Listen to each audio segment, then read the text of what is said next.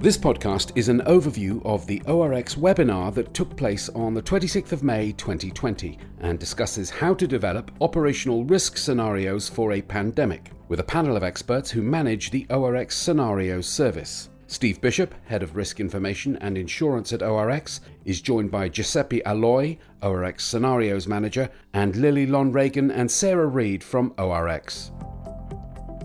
Hi, and welcome to our ORX webinar panel discussion. Today we'll be focusing on pandemic scenarios, and we have brought together a group of scenario experts from ORX to discuss the topic. However, before I introduce the panel, I'll introduce myself, ORX, and the ORX Scenarios service.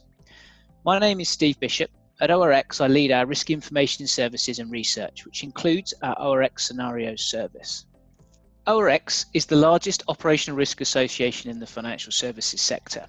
We're committed to improving the management and measurement of operational risk, and we do this through a combination of research, sharing of information, ideas, and experience. As an ever-expanding global community of operational risk professionals that shares knowledge, expertise, and experience comes together to help progress this work. We're owned and managed by over 100 financial firms from all over the world, and we're a not-for-profit organisation. ORX Scenarios is one of our premium services, which means it's open to all organisations to subscribe to, not just ORX members.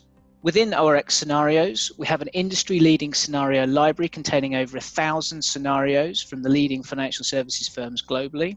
We undertake practice benchmarks on practices within scenario management. We have a global scenario practitioner network, which includes free invitation-only events and our regular working groups.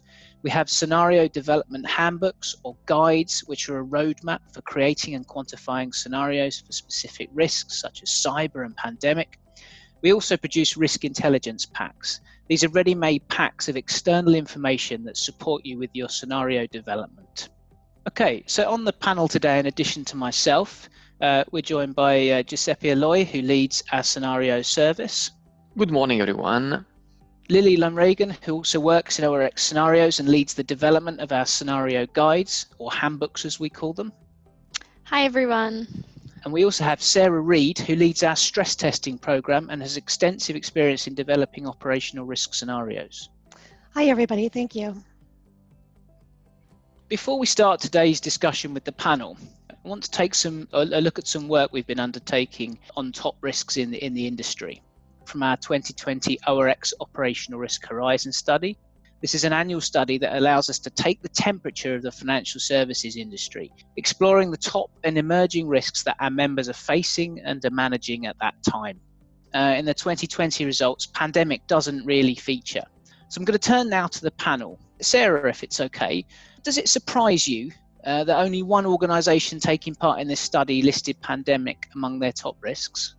I'm not really surprised to see that pandemic isn't specifically identified on this list. However, several of the top risks that we do see here have a higher chance of materializing due to this event occurring, such as business continuity, people risk, or transaction-related risks. This is also unsurprisingly didn't featuring in our taxonomy work last year, but you can expect to see it in this year's cause and impact taxonomy. Thanks, Sarah. For those that don't know, the ORX reference taxonomy was published in late 2019 and was based on 60 taxonomies collected from our members. So again, it's no surprise that pandemic wasn't included in the event types, but I believe Sarah's absolutely right that we'll see it feature in the causal reference taxonomy that we will be developing this year. So I'm going to move on and talk a little bit more about scenarios now. As part of the ORX Scenarios service, the 50-plus banking and insurance subscribers share their scenarios annually. This creates a database that we call the ORX Scenario Library. If we look at this library and the results from last year, we can see that pandemic is there. However, it was only reported by a very small number of subscribers. Giuseppe, did you have views on why you think this is? Yes, Steve. I believe that this can be explained by two main factors. First of all, we need to consider that the scenario library contains only the most material scenarios developed by subscribers, and those scenarios are mostly used to feed capital models. Therefore, you can imagine that pandemic-related scenarios are not amongst the most material for most of the financial institutions, but only in a handful of them. The second factor that can also explain this is that big external events that make the news do influence the creation of scenarios. So to give an example, in 2019 we did see a lot of anti-money laundering scenarios created after some huge fine from the European regulator. Sarah, given your experience, what are your observations on this? Well, the original intent of the scenario analysis program was really to explore the far-fetched, worst-case scenarios of events that could possibly happen. But more recently, the culture has shifted so that scenarios don't necessarily push the boundaries, but instead they focus more on current events or hot topics. I think this pandemic may change how we approach this process again, and we might see a return to the forward-looking event rather than the flavor of the day. And thinking about the overall sphere of risks that organisations are exposed to, I guess. Yes, correct. Yeah. Okay, thank you for that. And turning to Lily, given what we've heard from Giuseppe and Sarah, do we have plans to do anything different with our scenario library exercise in 2020? Yeah, Steve, we do. So this year in our scenarios service, we will be looking to broaden the scope of the scenarios that we capture within our library to address some of the observations and comments that Sarah and Giuseppe have both made. So essentially, that means beyond capturing the most material risks from the institutions that subscribe to the service, we are looking to additionally capture a broader range of operational risks that are faced by the financial industry. As an example of those, we're going to look to capture pandemic scenarios, model risk scenarios, and resilience-related scenarios where these are available. This is in addition to capturing the most material risks. Okay, thank you very much, everyone. We're now going to turn to look at some of the work we've undertaken in response to the coronavirus outbreak. We've quickly adjusted our programme of activity this year to develop on focusing a guide or a handbook that supports our subscribers to review and enhance their pandemic scenarios. To help us develop this guide, we've extensively consulted with our subscribers who come from the leading financial services institution across the globe, and we've begun to look at the type of descriptions that you may need to consider for your scenario. Our discussions to date have highlighted 4 key elements that need to be considered. So the first one is control failures, and by that we mean, for example, how well organisations manage to execute their business continuity plans or how robust those business continuity plans are. Firm-specific actions, so how they're able to adapt to a new working environment, the type of business they're in, and how easy that is to adapt, for example. The third area is government measures. As we've seen, there have been extensive and ranging practices in terms of the types of lockdowns, travel restrictions, implications for businesses, etc. The fourth area, which probably speaks for itself really, is the sort of third party and supply chain implications and the management of those through a pandemic. So now I've outlined those, turning to you, Sarah, would you agree that these elements should be the key focus for a scenario narrative? Oh, thanks, Steve. Yes, I think going down the list we see here, controls will feature somewhat, but I think we'll be discussing that a little bit later. Firm-specific actions are going to need to consider the firm type, the regions, the businesses they're engaged in order to understand what type of recovery or BCD is in place. Government measures are going to be so fluid right now, partially depending on the firm type and region, but much of this could also come in as a factor in the aftermath.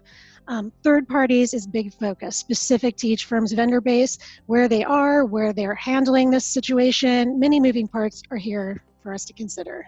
Thanks, Sarah. Lily, it would be interesting to understand more about what we mean by control failures and government actions. Are you able to mention some of the examples that were provided by our subscribers in the discussions? Sure, Steve. So starting with the government measures. So the government measures referred to in the scenarios are not necessarily measures against the firms, but more in general, anything that can have an influence on the office, branches and employees and the business operations. So many of the government measures usually do come after. However, some of them can indirectly influence the immediate situation of the event. So for example, the level and length of lockdowns that governments impose and other restrictions, which can also vary very differently between countries, as we're seeing now, which needs to be taken into consideration. In addition, another example of the government measures could be related to public transport, where the transport is stopped, or there may be reduced services, which will also have an impact. This is because the government actions influence the economic environment and wider society, and therefore will inevitably have an impact on the firm itself. And turning to the control failures, so whilst it is true that the pandemic is an external event which firms cannot mitigate, or there aren't any controls really to stop the event, there are some types of failures which can make this pandemic worse. So in the discussions that we held within our scenario communities, some of the firms shared that they do consider other failures to make the scenario more severe. One particular example is audit issues linked to the business continuity plans that haven't been followed up or actioned can make the event worse, or if the business continuity plans are not triggered fast enough in response to the event. Two examples of how control failures may be considered in this type of scenario. Great, thank you. Turning to you, Giuseppe. So we've got these four elements that we think make up the scenario description. If you're an organisation, how do you determine the narrative specific to you? What have we learned from our discussions in that regard?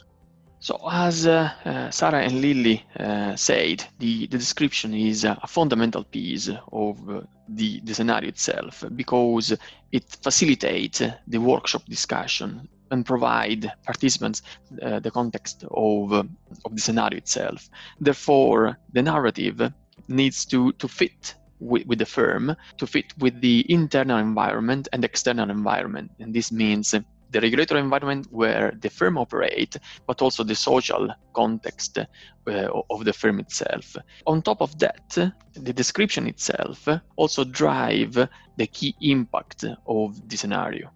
Okay, so if we then think about the next stage of developing a pandemic scenario, we need to start thinking about the impacts that need to be quantified, the other impacts that need to be brought into consideration, as well as the risk drivers that determine the size of the impact that you may need to quantify. Lily, what are we seeing as the main direct inputs that we would need to think about? Unplanned IT investment, HR costs, sanitization costs, and legal costs. So for unplanned IT investment, this includes costs incurred in supporting the majority of the workforce to move to working from home. And importantly, these are costs that were unplanned.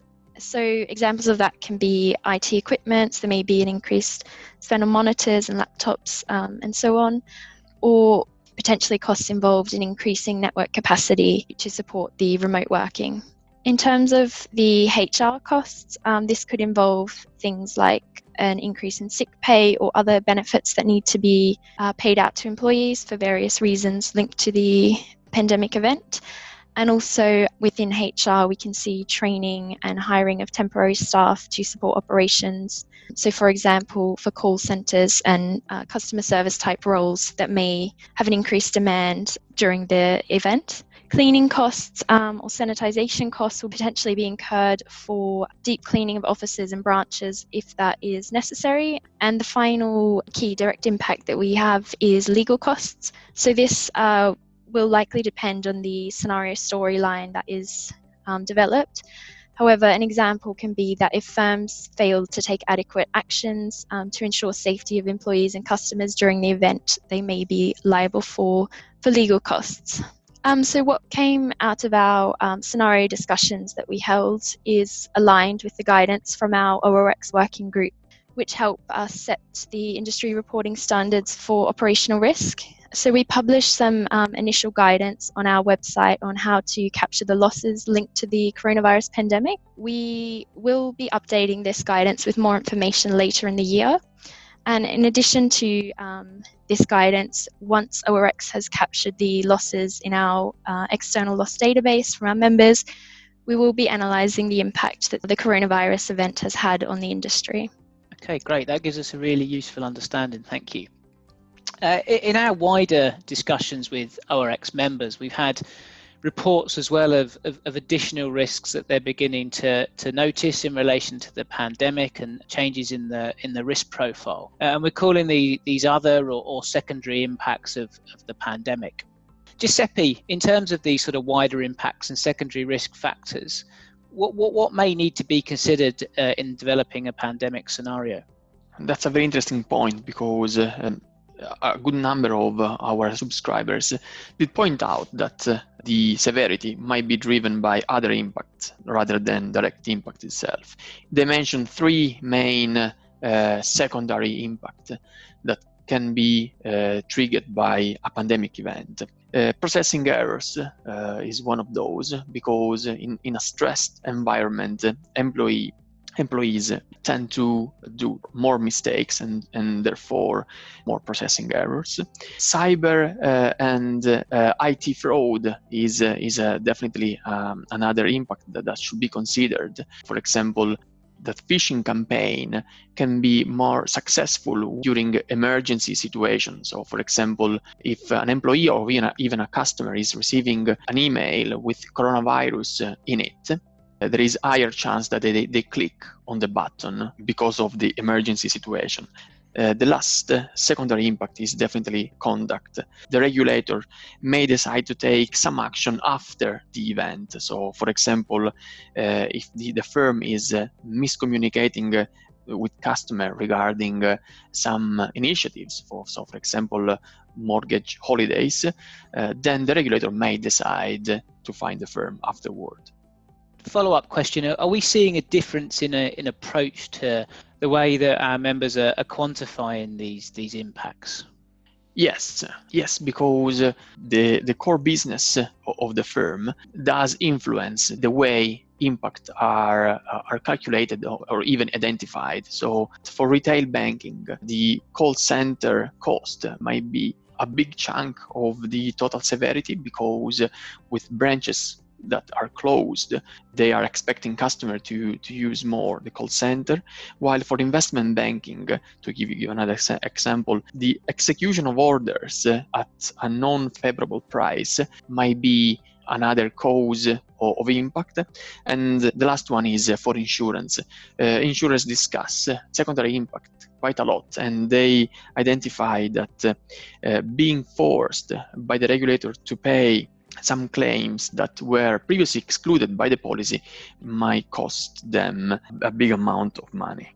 Great, thanks, Giuseppe. I think that gives us a really good overview of the impacts. I do have to say, though, I think irrespective of the impacts that are identified, I'm guessing when you're developing a scenario, we need to consider a number of risk drivers. And what I mean by risk drivers really is the factors that are increasing or decreasing the size of the impacts that an organisation may need to quantify.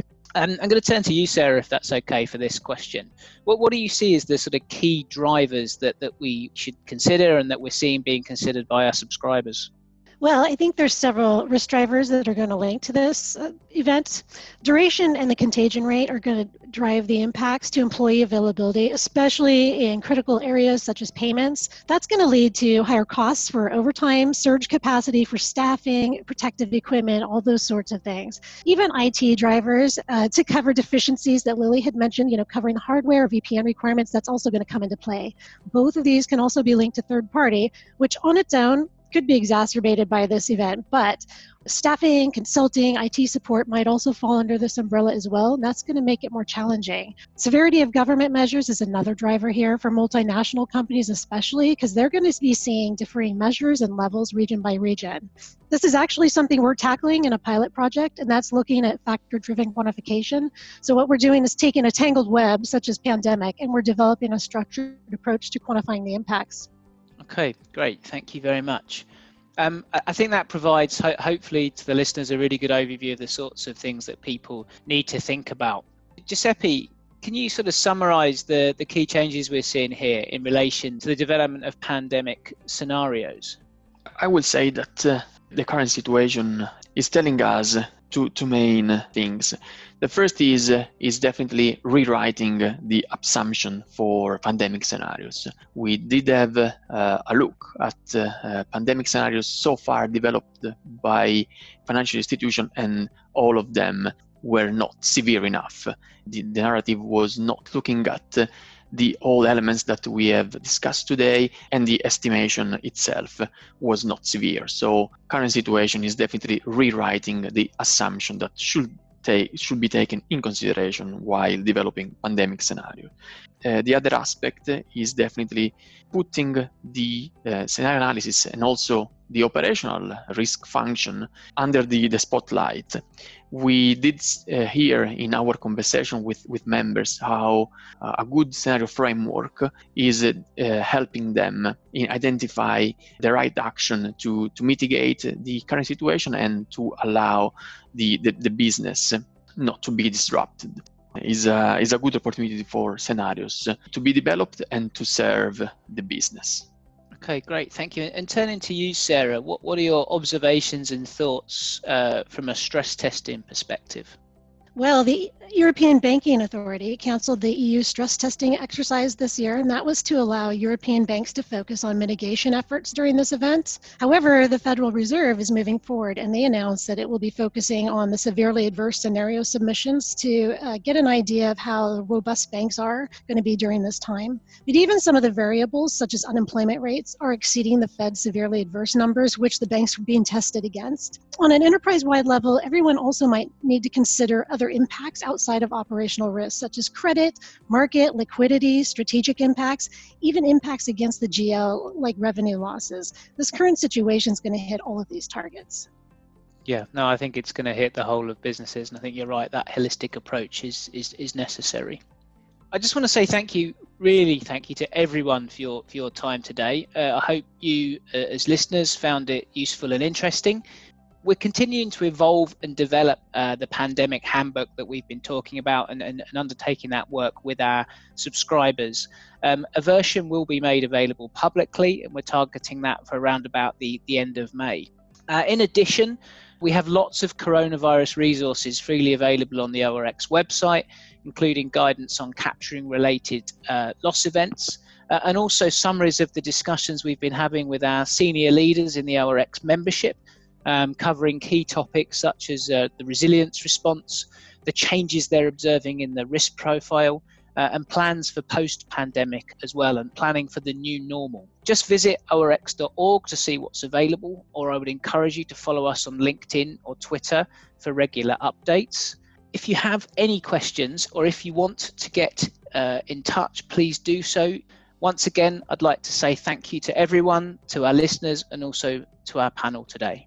Thanks a lot, everyone. Thanks, Steve, for the invitation. Thank you, Steve. Thanks, Steve, and thanks everyone for listening. You can contact Steve at steve.bishop@orx.org and follow ORX on LinkedIn and Twitter at ORX_association.